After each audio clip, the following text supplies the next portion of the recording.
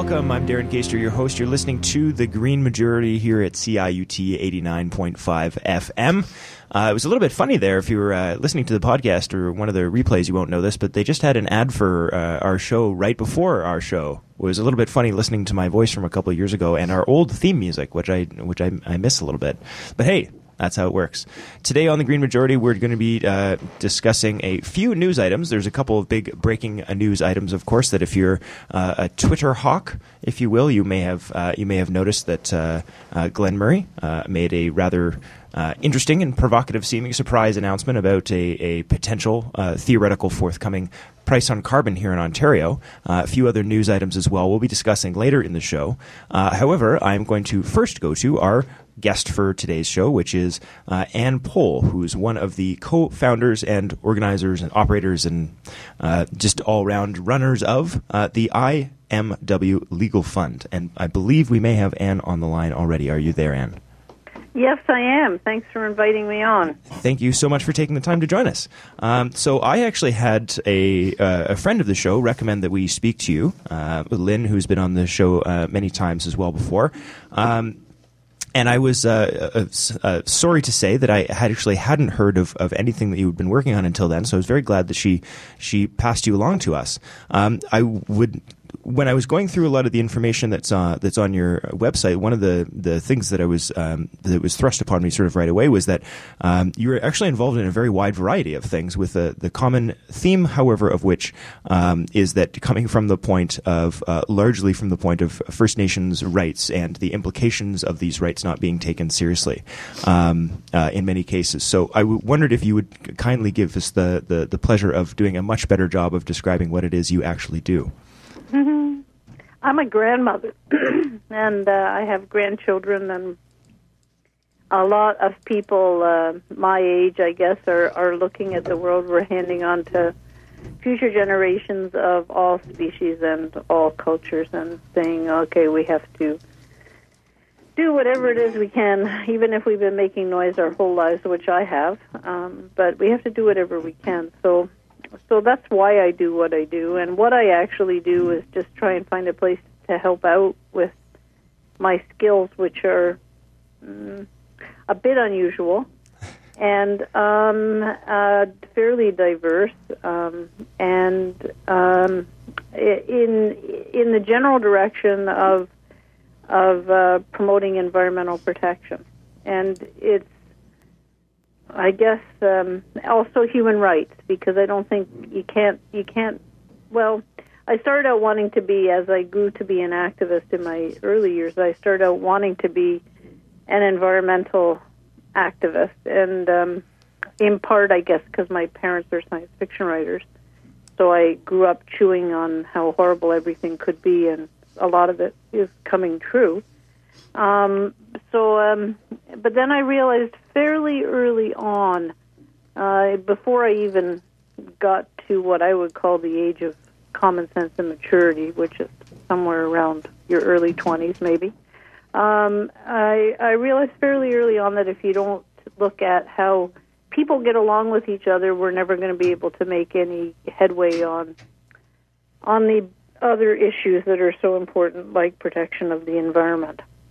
So those are the two tracks that I followed in one way or another through my life. I've always been an activist.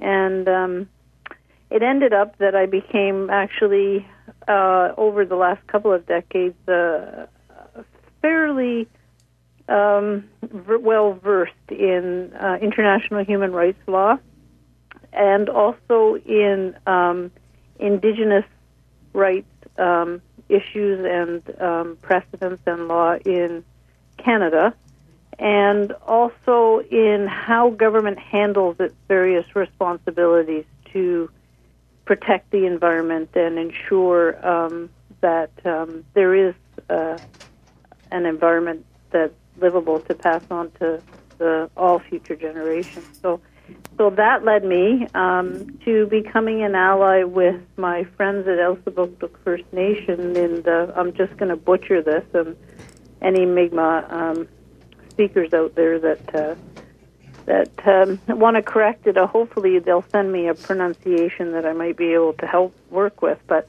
Yupjumaliaptasiktido Gwitgmu, which means we translate into English, not literally, but in the sense of true meaning, protecting the earth for future generations. A legal fund based on the specifics of the treaties that were signed in our region down here in eastern New Brunswick, or in the Maritimes, but I live in eastern New Brunswick in Mi'kmaq territory. This is called the Peace and Friendship Treaty, and basically it just says we're going to live together in peace and friendship. It was signed way before Confederation, and it didn't get into all the wrangling and details that the later treaties got into. So there was no concession of land, no surrender of land or resources or anything in those treaties, and there have been some minor cases won on those points, but now it's time to actually take the issue to court and establish who really needs to be the caretaker of this region, because frankly the governments, the Canadian governments, the provincial governments have done a truly lousy job of it, and that's really what they're saying as they move forward. I'm an ally in the process. I lend my skills to it. So, Anne, there's a couple really key points here, and the one I wanted to start with was just sort of explaining the name. There's a number of different issues on which the organization and your allies, both allies with you and some of the First Nations groups with which you are allied on these issues. I want to, in a minute, we'll go to some of the focuses, which has been on heavy shale and fracking and that. What I want to ask you to just explain first a little bit was, whom is it that is needing this legal defense that you're asking for donations for, and you're asking for support for, and you're rallying around? What types of legal action are people needing defense for? Okay, well, there's a whole coming out of the shale gas actions last year. There are a whole lot of different legal actions, and I could get into those, but probably that's another show. But the specific thing that the IMW Legal Fund is looking at, the Peace and Friendship Legal Fund, is challenging the government of New Brunswick on its poor record on environmental protection for this region, particularly for the Mi'kmaq territory, the District 6, which is where we live. It's called Signuktuk, and it actually goes from the border of where Nova Scotia is up to the Miramichi River, so it goes all the way along the Northumberland Strait there. If people know where PEI is, just imagine the part of New Brunswick that sort of sits along PEI, the border, across the water from PEI, and that's all the Signuktuk district, and it goes inland quite a ways, and that's been ground zero for the fracking issue. But it's also, there's a lot of Crown land here, and there's a huge giveaway that recently happened in a new forestry agreement to Irving and a couple of minor players really in the forestry business. It's basically Irving for getting better access to what remains of the Crown land forest, which is half of New Brunswick.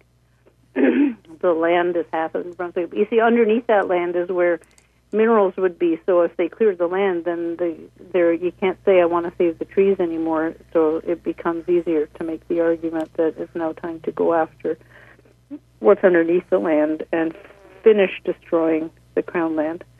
So, but all this is originally native land. It's all originally, and it's never been surrendered. So, there's a whole bunch of different environmental threats that are either underway or whatever, and the Mi'kmaq people that I've been working with in the Signuktuk district are basically saying, we made this treaty with New Brunswick a long time ago, or with the Crown, let's put it that way, and it's now devolved onto New Brunswick. But we made this treaty, and they haven't really kept up their end of the bargain. They haven't really been looking after our mutual territory, our mutual resources, and the wealth of the natural environment and that it provides in sustaining us all. They haven't been looking at it, so we have to take it back. So it's a challenge based on the treaties. It's a legal fund to mount a challenge based on the treaties in order to ensure that there is a governance system for the environment in this region that will actually protect the environment. So one of the first things that on the backgrounder on your website, it opens actually with what seems like honest surprise to announce that on December 18th of 2014, the New Brunswick Premier did, quoting from your website, the rarest of rare things, kept a really difficult promise with regards to the shale gas moratorium. Can you talk a little bit about both your involvement with that and what actually happened? Can you unpack that story a bit for us? Well, I was centrally involved in our region on the shale gas issue. I helped to found a group called Upriver Environment Watch, which is just upriver from Elsipogtog First Nation. People will know from news reports that they've heard that the community of Elsipogtog played a really leadership role in being on the road in the fall of 2013. In the summer of 2013, the fall of 2013, into the winter, to speak up and say, you can't do this in our territory. But so we're right up the river, and historically there's been really poor relationships between the original founding peoples of the province of New Brunswick, the Acadians, the English, and the Mi'kmaq. There have been a lot of tensions over the years, and there's been a lot of stuff that people label as racism at the grassroots level between people. But this issue of protecting the land and the water and the air has really brought us all together. So that's the first thing that's really exciting about this, is to see that level of unity developing at the grassroots level, and it's such a message of hope about how people can actually overcome those generations of conditioning that you can't trust that neighbor because they're a bit different from you. So you don't know what they're up to, and maybe they're out to get you. Well, all of a sudden, we're all on the same team, which is amazing. And the second amazing thing that's really a positive thing for me on this is that, in New Brunswick, we've gone back and forth between a Liberal government and a Conservative government forever. And whoever they are, they're hand in glove with big industry that wants to exploit the natural resources and doesn't really seem to give a shred of care about, the longer-term issues of sustainability and management of the resource so that it'll be there for all future generations, including the people, the four-legged peoples, and the tree people and the other peoples that live on the Crown lands, what's now called the Crown lands, used to be called the Native lands. They renamed it in order to make sure that people would realize that they were claiming it. But anyway, I'm digressing here. So what really came down to, there was an election being called, and the Conservatives who'd been in government this particular last 4 years ran on a program of say yes to shale gas. It'll solve all our problems. It'll create jobs. It'll build our provincial coffers. We'll go from being a destitute, have-not province to being just like Alberta, and we can bring all our boys home from Alberta and all this kind of stuff. And they lost. And part of the reason they lost was that everybody that was concerned about the environment and unhappy with handing things over to Irving and the other multinationals, in hand in glove all the time with the province, unhappy with that kind of politic, got out and mobilized people. And so we elected for the first time an MLA who's from the Green Party, who now stands up in the legislature and speaks to our issues. The NDP support went doubled, but they didn't actually manage to focus on one riding like the Greens did, so they didn't get that. They didn't get anybody in there, but their support doubled. And the Liberals got back in, but they only got back in because they promised a moratorium on shale gas. So they got into office, and for the first time ever, a sitting government in New Brunswick said no to a natural resource company. And that is just it's so hopeful for where we can go as a movement, that we can make something like that happen in what I call the colony of New Brunswick. And other people might call it a province, but really it's been so completely dominated by a corporatocracy, or however you pronounce that word, this government that's run by corporations, and the corporations have been natural resource corporations, and that's since before it became, back when in the days when it really was a colony. It was structured like that on purpose in order to feed the mother country and play its role in relation to the rest of Canada. And so, its history, if you look into the history of New Brunswick, you see that this was intentional. This design of corporations running New Brunswick was part of the essential design right from the beginning. So for us to be in a situation where the major national resource company in New Brunswick, the major natural resource exploiter in New Brunswick, Irving, who is partnered with Southwestern Energy on quite a bit of the fracking proposal, got a red flag from the government. Said, no, you got to stop, you can't do that. And that's just incredible. So, surprised that they actually followed through on their promise. I mean, for just on a simpler level in relation to democracy, like, how often does the government make a really difficult promise when it's trying to get elected, and then say, "Oh, we're sorry, we've looked at the situation now, we can't do that." So, so I mean, really surprising that happened, and just such a sense of relief in general that finally they've heard us. It took a lot of time and a lot of effort and a lot of hurt, a lot of trauma, a lot of dirty water under the bridge, that I don't know how long it's going to take for that to be resolved. But finally they heard us, and they're actually done something about it. So we'll see how it goes from here, because the new premier, the Liberal Premier Gallant, who's apparently quite friendly with Justin Trudeau. He's apparently sort of modeled in the wake of him or whatever. They're close, I guess, or whatever. He has set 5 conditions that have to be met in order for fracking to go ahead here, and some of them are going to be pretty easy for him to fudge around under pressure from Swin and Irving and whoever else.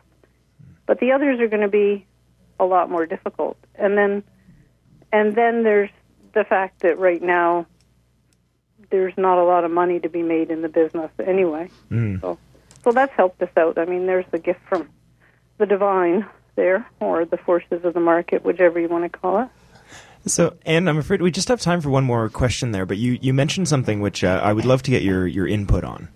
Which was, you mentioned the part of the reason why you were able to generate some success was overcoming some, you said, racism in some cases, and in other cases maybe just misunderstanding or non-existing sort of good communication lines between different parts of the community, and in many cases in various places across Canada, not really good open access conversation, on one end of the scale, and all the way up to, as you said, sort of racism on the other end of the scale, that prevent maybe various groups and generally keep First Nations groups out of these other larger conversations. Because you seem to be describing a situation where you and many other people have good evidence of overcoming some of those challenges and being able to work together in a constructive way that with demonstrable success. Mm-hmm. Do you have any words of wisdom or thoughts about that process, and maybe about being better at reaching out to First Nations groups? All I can tell you is that I played a key role in that, and I can tell you that long before this happened, I worked on a project. One of the things that really plagues horribly First Nations communities is the youth suicide rate, and so I worked on a participatory action research project, a community action research project in the area here, pulling together parents from different cultures and youth from different cultures to look at youth wellness issues in general in this region, and not identifying in particular one community or another, but everybody in rural areas like this, everybody's affected. And all I can say is that it's because I met these people and these people met me and we met each other and we all have relationships as well, professional and personal, with other people in the area. The trust that we developed started way back there. So I think it kind of goes back to the initial point that I made, that you can't tackle issues of mutual concern like employment or the environment or whatever, unless you look at how people get along with each other and what's really getting to them as individuals. Like, what are their real issues that hurt them the most in day-to-day life. And really, you know, as we started to prepare for SWIN to be here with the seismic trucks to do the last bit of testing to find the best places to frack. And as we started to prepare for that, it was based on those relationships which go back 10 years that I was able to make a call to people to say, come on, we need to get together and talk about this. So you really need to look at what are the things that are hurting everybody every day in your community and try and get people to come together around those things, and then you can start to deal with some of these other more, let's say, institutionally imposed issues or what government-imposed issues. You know, there's things that affect the very fabric of the community that you have to come together around community wellness, you know. Anne, I really want to thank you so much for taking the time to speak to us today. Again, that was Anne Pohl, one of the co-founders of the IMW Legal Fund. Anne, before you go, would you just like to let people know where they can find more information? I know you're accepting donations, and then maybe how they can get in contact with you. Yeah, I think you have. I'm embarrassed to say I don't have it up in front of me. I think you have the information, don't you? Yeah, we'll be posting it on the Facebook page. Mm-hmm. And I'm just gonna find it here. I'm gonna find it. Sure. Here we go. The mailing address. Actually, Council of Canadians has agreed to be the trustee for our fund, so that people don't need to worry about where the money's going. It's actually going to the legal fund. We have a memorandum of understanding with them about how that satisfies them and satisfies us about. So, you know, you could even ask Council of Canadians for the MOU if you want to give us a big donation. You want to make sure. But anyways, it would get mailed to snail mail, 301, Unit 301 at 251 Bank Street, Ottawa, K2P1X3. And you have to write on the back of the check or on the note line, you have to write for the IMW Fund. Or we have a GoFundMe site, and it's I can give you the GoFundMe address, but it's probably easier if you just look it up on the internet. It's Elsibuktuk NB Legal Action Fund. So, and we've just really started launching this fund, although we have picked a lawyer. We have just started launching the fundraising recently, so we're on our way. And I'll make sure that links to the websites and the GoFundMe site and the email address and everything get included on the show post. So if any listeners out there maybe in transit that don't have their digital phones, smartphones handy, just go check out greenmajority.ca later today, and you'll find links to all that information. Thank you again for joining us today, Anne. Thank you for having me on. Absolute, my pleasure. So we've got Kevin Farmer and Stefan Hostetter in the studio. We'll be hearing from them in just a moment after we go to our music break. We'll be right back. You're listening to The Green Majority here at CIUT 89.5.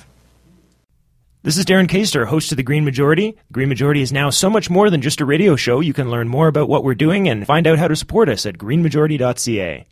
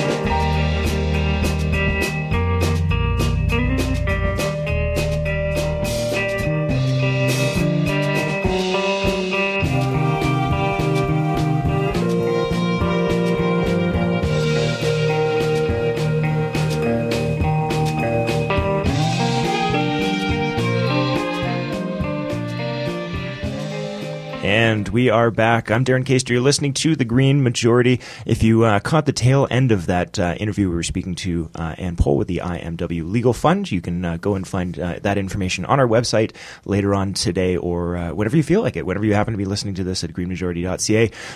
Aaron Landers, who was our tech today, would you please let us know what we were listening to? Yeah, that was Do Make Say Think. That was the band, and the song was called Soul and Onward. Thank you very much. Good choice again today. You're welcome. We've got Kevin Farmer and Stefan Hostetter in the studio with me, and you both saw the announcement by Glenn Murray about the discussion paper that will be coming ahead of. I saw a lot of emails from environment groups putting out press releases about this announcement that about the discussion paper about maybe possibly having a carbon something. And I thought it was very interesting because all of the emails that I was getting, I had several within the space of a couple hours. My inbox just filled with statements from the Citizens Climate Lobby, Toronto 350, and everybody immediately had a statement. But they were all very we're pretty sure we're excited.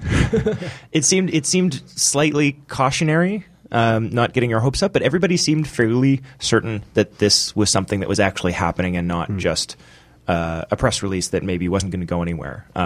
We'll get into the sort of meat and potatoes about the discussion about it, but first of all, I just want to get both of your reactions to. I'm assuming the response is sort of the same. Well, this will probably happen. So, with a slight reservation, we're excited. I think it will happen.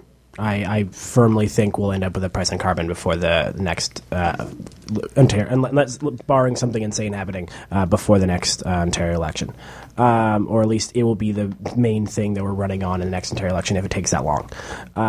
Whether or not the price on carbon is useful is a different question, and my guess is it won't be very much. I'm going to guess we'll probably look at something like what we're seeing at BC. Which is you'll have some effect, not a large enough effect, but it's a start. Is where if I had to take a shot at where I think this will end up, that's where I think it's going to end up. Kevin, how do you feel about this? Hi everyone. Excuse me. Well, yeah, it's exciting news. For all of their wards, and their wards are legion at this point. And many, the Ontario government is just way out in front on environmental issues. Kathleen Wynne's Brain Trust seems to be very environmentally progressive. They ran on an extremely environmentally progressive platform, despite there not being a great hue and cry from the electorate to have an extremely environmentally progressive platform in the last election. So I do believe they're legitimately concerned about this. I do believe that they legitimately want to take action on this front. We just have to, among other things, we have to make sure there's no opportunity for them to squander another $1 billion or so doing it. Excuse me, but there's still some debate. Obviously, the Harper Conservatives are still out on the talk show circuit, talking this down, saying this is not a good idea. We need a price on carbon, and we need it yesterday. We need it 10 years ago. And you're right to worry that this might not be effective, because that's always the great fear that we'll finally get around to doing the right thing, but implementing it in such a way that it doesn't have the right effect. And for me, it's not even that. I think that you could even set it up well. You could even set it up, and my concern is that they'll set up the law poorly. It's that the price will be too low. Exactly. Yeah. We'll get around to doing the right thing. We'll just implement it in such a way that it won't have the desired effect. And when we're having that discussion, this needs to be a tax. And another. A cap and trade system. These things don't work. They're just going to create, new market volatility. They're just going to create a system to be gamed by big players that can move markets with speculation. A straight up BC model tax on carbon is simply the simplest, cleanest, most effective, most efficient system.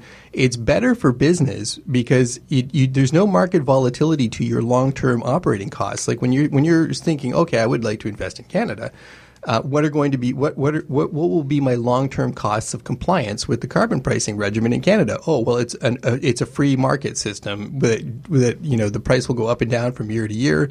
It'll be high some years, it'll tank, whatever. That's a level of uncertainty that no investor wants looking long-term at the Canadian landscape for investment. So the only people who like this system are the people who can game it. Which, let me jump in on that point because we'll come back to you, but just while you're on that very specific topic. I rarely do this, but this morning before I left the house, there's obviously a number of news organizations that put out articles about this announcement that happened yesterday morning at 9 a.m.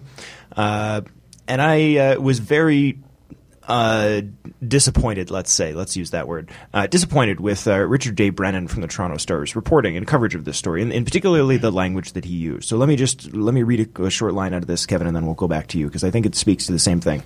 About 3 lines in, it says, whether that will be a cap-and-trade system or a controversial carbon tax remains to be seen. Yeah. And I read that, yeah. It may seem somewhat innocuous when I just read it as a quote like that, but within the context of the article, it was like, no, it's not controversial carbon tax. It's the fact that all the businesses prefer cap and trade because they know they can game the system, and it's just another way for them to make money. Would you please stop just repeating conservative talking points? I did see that line, and I had exactly the same reaction. I was like, what?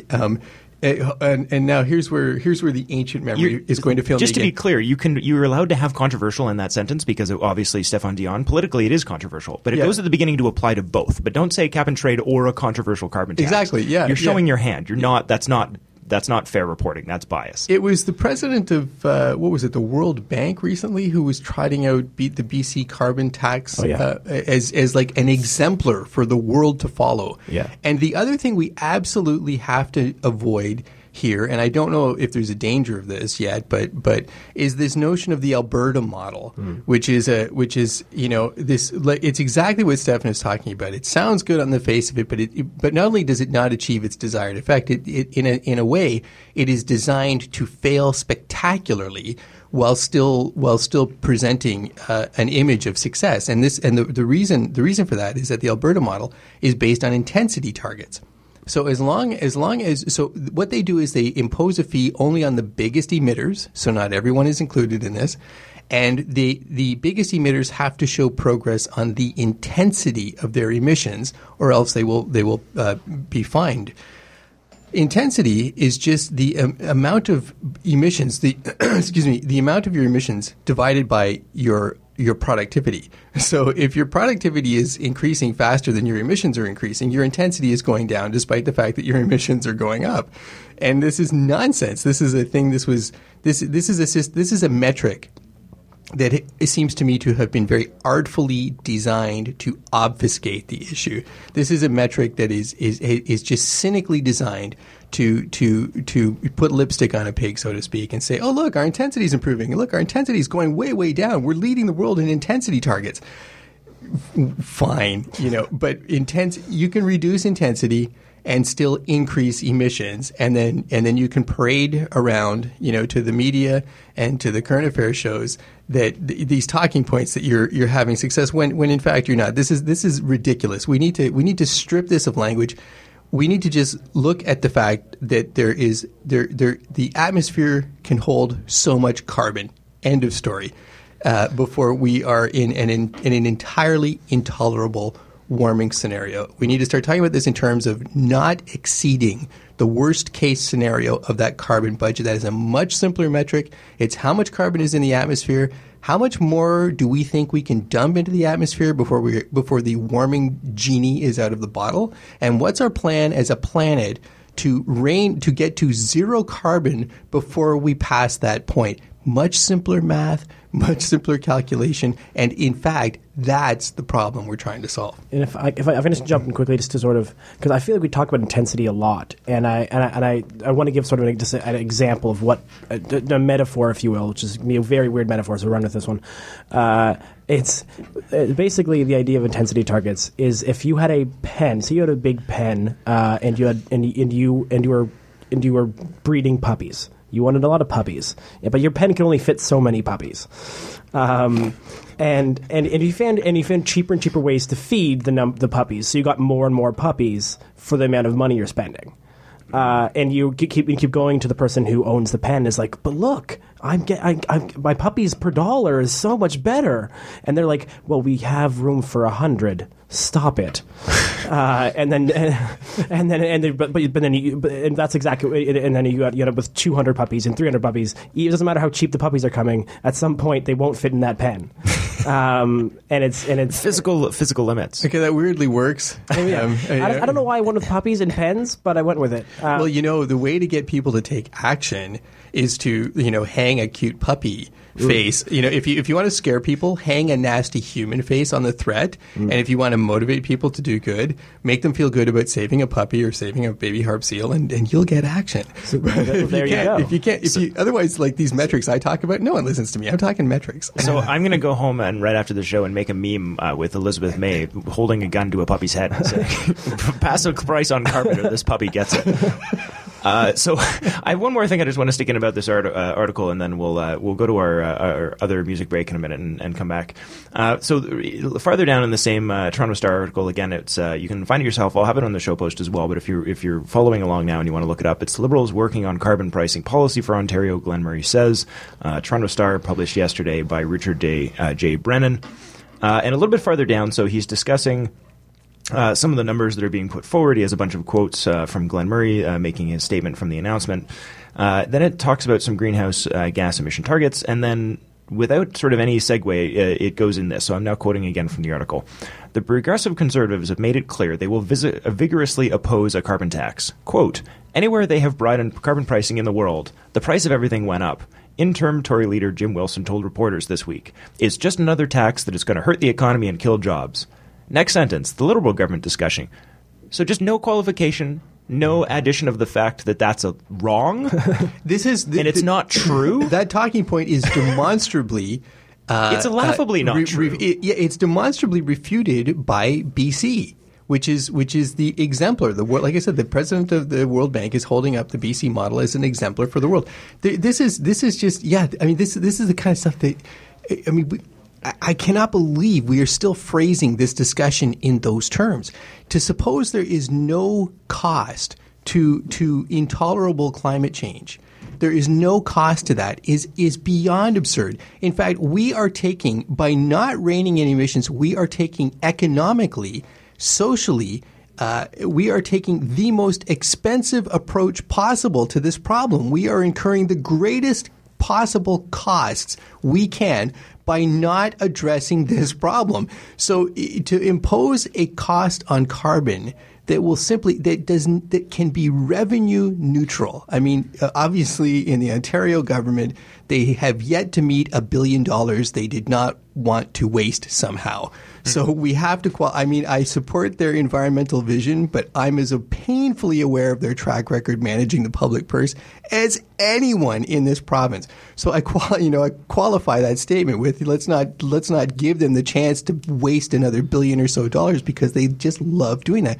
The point is these taxes outside incompetence or malfeasance in government administration, these things can be revenue neutral. So to say it's a tax on everything, drought is a tax on everything in the form of higher food costs, water shortages. This tax on everything is simply a mechanism to drive down a public bad, drive it down into non-existence to avoid incurring absolutely intolerable costs in the future. A revenue neutral tax on carbon that simply drives down that behavior. It actually reduces the overall burden on our economy, and that's just a nonsense talking point. And this is the thing. This is what I was complaining about with people, all the politicos, the journalists who have not yet figured out how to refute any of Colin Kerry's talking points on climate change. They've been saying these things for so long now. Every journalist who quotes these things or listens to these things, every discussion moderator who lets these things go past unchallenged. What have you been doing for the last 10 years that you haven't had time to fact check these ridiculous, tired talking points? Well, and that's the very last thing I wanted to say, and then we'll give Stefan the last word here before we go to our second and final music break, which was that I understand the Conservative Party making statements like that. They're not true, but I'm actually far more upset with this journalist, with Mr. Brennan. And I think if people feel similarly, I encourage you to let him know politely and in a non-harassing way, but let him know that it's not acceptable to either be bad at your job, either he's bad at his job, in that he's not doing any research and he's simply parroting what people tell him. That's not journalism. That's called writing press releases, and you're supposed to be a journalist.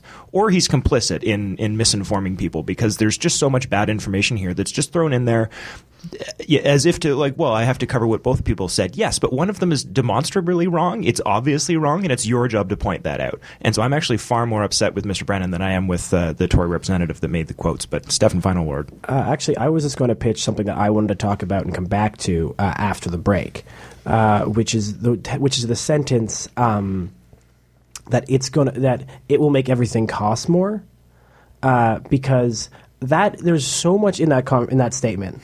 That isn't often actually talked about, I think, and should be talked about. My basic point is whether, like, again, I fully agree that it's been proven that it's not necessarily the case, and PC has proven that you can do this with revenue neutral, blah blah blah. But everything should cost more. Like, it's a completely different conversation. It's a conversation we refuse to have, or at least in the public sphere refuses to have. And there's reasons why it's difficult to make the statement everything should cost more. But it's a longer conversation, and I won't get into it right now because we're going to go to a break. But I want to tease that for after this, which is everyone can be mad at me because I'm going to say everyone should be paying more for everything. Well, we will be paying more for everything if we do not get to zero carbon before we let the warming genie out of the bottle. This is the smack my head moment in that whole discussion. We'll voluntarily raise it a little, or you'll watch what happens to the price of corn when there's only 3 cobs left on the entire planet. We'll be going to this music break. We'll be right back. You're listening to The Green Majority here on CIUT 89.5 FM, or one of our wonderful community stations. We'll be right back. This is Darren Kaster, host of The Green Majority. The Green Majority is now so much more than just a radio show. You can learn more about what we're doing and find out how to support us at greenmajority.ca.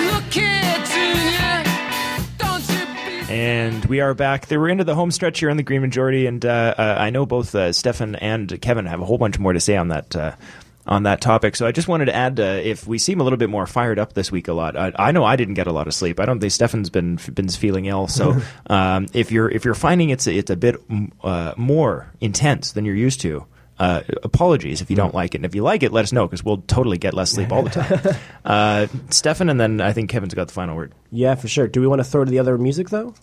Oh, right. Sorry, yeah. Aaron, jump in, please. That was Marquee Moon by Television. Thanks for keeping me on point there. Yeah. Still getting used to getting used to actually telling people what they're listening to. I mean, that sounds super weird. Thank you, Aaron, very much, and Stefan. Yes. Okay. So back on my rant of saying everything should cost more. It's a brief thought because I know Kevin has another point he wants to get to, but it basically comes down to the idea that.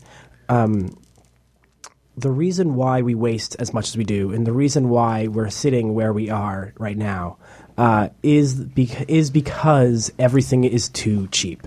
And there's a longer conversation to be had. And the caveat you have to make in the beginning of every conversation is that the way to deal with this is difficult because there are people who with low incomes who need the ability to live and everything.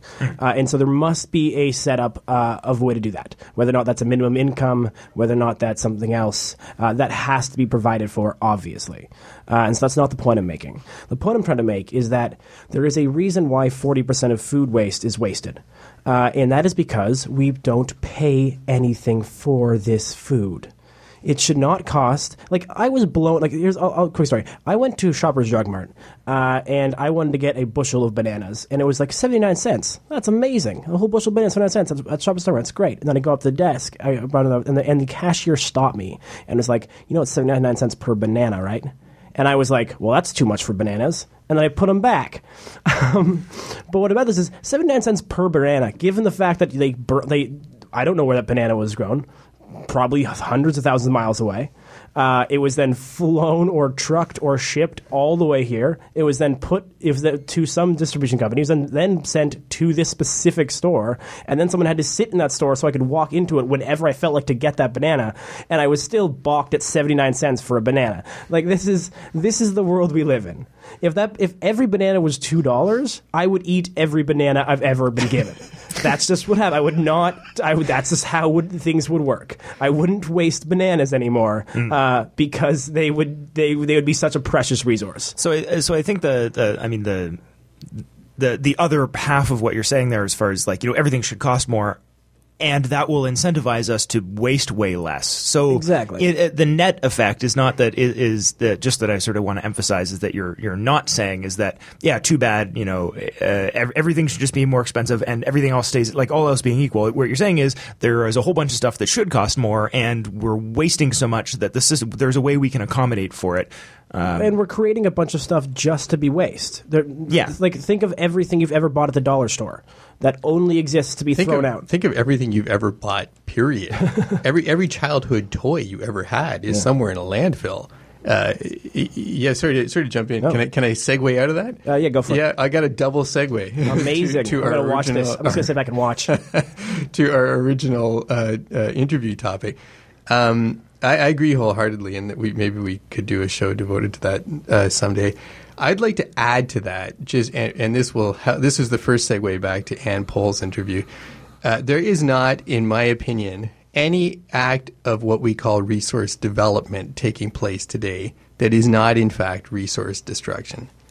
There's, go back to public school. There's two kinds of resources: renewable and non-renewable.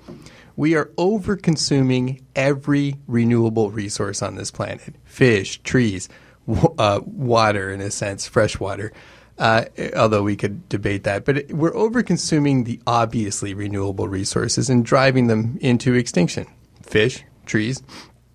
The non-renewable resources, we are converting them into waste and pollution. So we're converting them into things that cannot be reused again. And the very best state of recycling today only, in fact, extends the life cycle of some materials several times over. Like plastics just get kind of pulverized and then included in other things, but it doesn't. We have not eliminated the need for new inputs. We have not eliminated the need for virgin plastic. So these things might get kind of pulverized or reused a little bit, or at best we're reusing these materials. We don't recycle anything.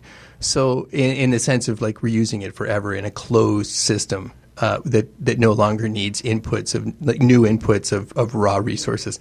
So in that sense, we need to really kind of up our game on this issue and realize, this resource development is resource destruction. And so when we talk about things like resource economies, and we think, we could make a lot of money being a resource economy, like Ann Pohl was saying, this is some of the thinking out east is, we could become like Alberta. Well, yeah, okay, fine.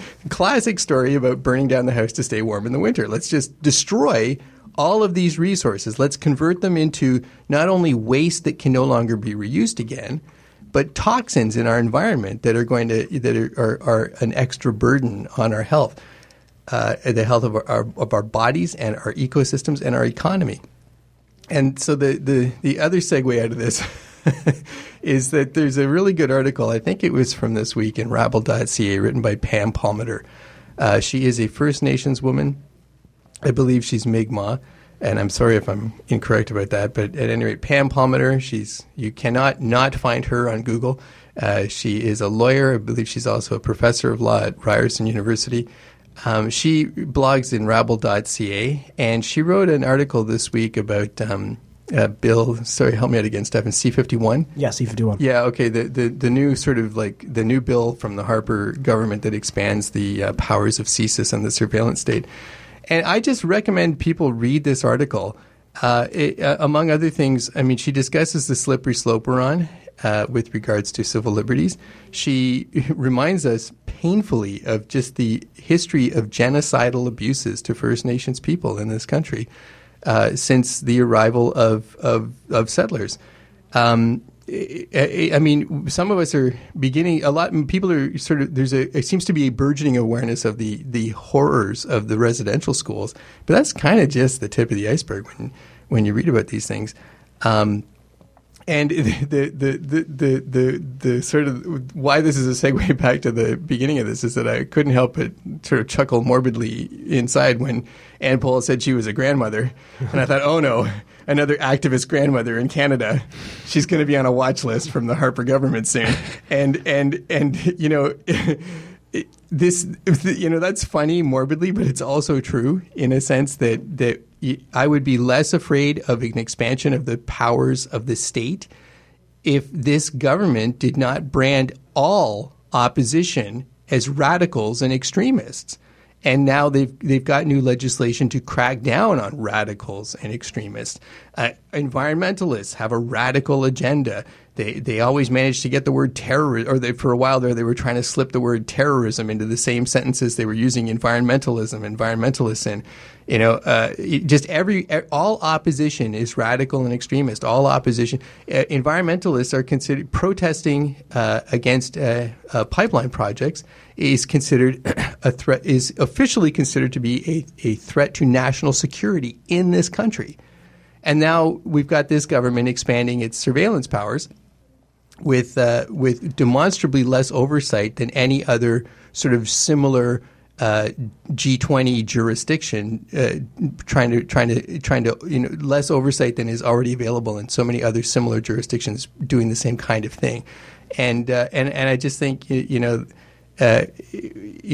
just somehow I can't put a nice bow on this, but I was just sort of like a lot of thoughts were going through my head listening to that conversation about and this article from Pam Palmater that I just recommend people to read. It's like you start to put all these things together and you realize, the world we might be headed for here, and the world that in the history of the treatment of First Nations people in this country has existed for a very long time. The criminalization of their behavior, their lifestyles, and it just we need to be fundamentally concerned, not only about taking action on environmental sustainability, but guarding against this what appears to be a great overreach from the Harper government. All right, final word, because we're out of time for the Green Majority this week. Thank you very much for listening. greenmajority.ca, there's a big button that says email, sign up. You will get one email a month and find out all the wonderful myriad of things that we do besides just the radio program, as well as the links to all the radio programs. So please take a few moments if you are interested. greenmajority.ca, a big button saying email list. We'd be glad to have you, and we'd love to share some of the other work we're doing with you. Unfortunately, that is all the time we have for this week, so thank you very much. You've been listening to The Green Majority. I'm your host, Darren Kaster, here on CIUT 89.5 FM. Have a great week, folks. We'll see everybody next week.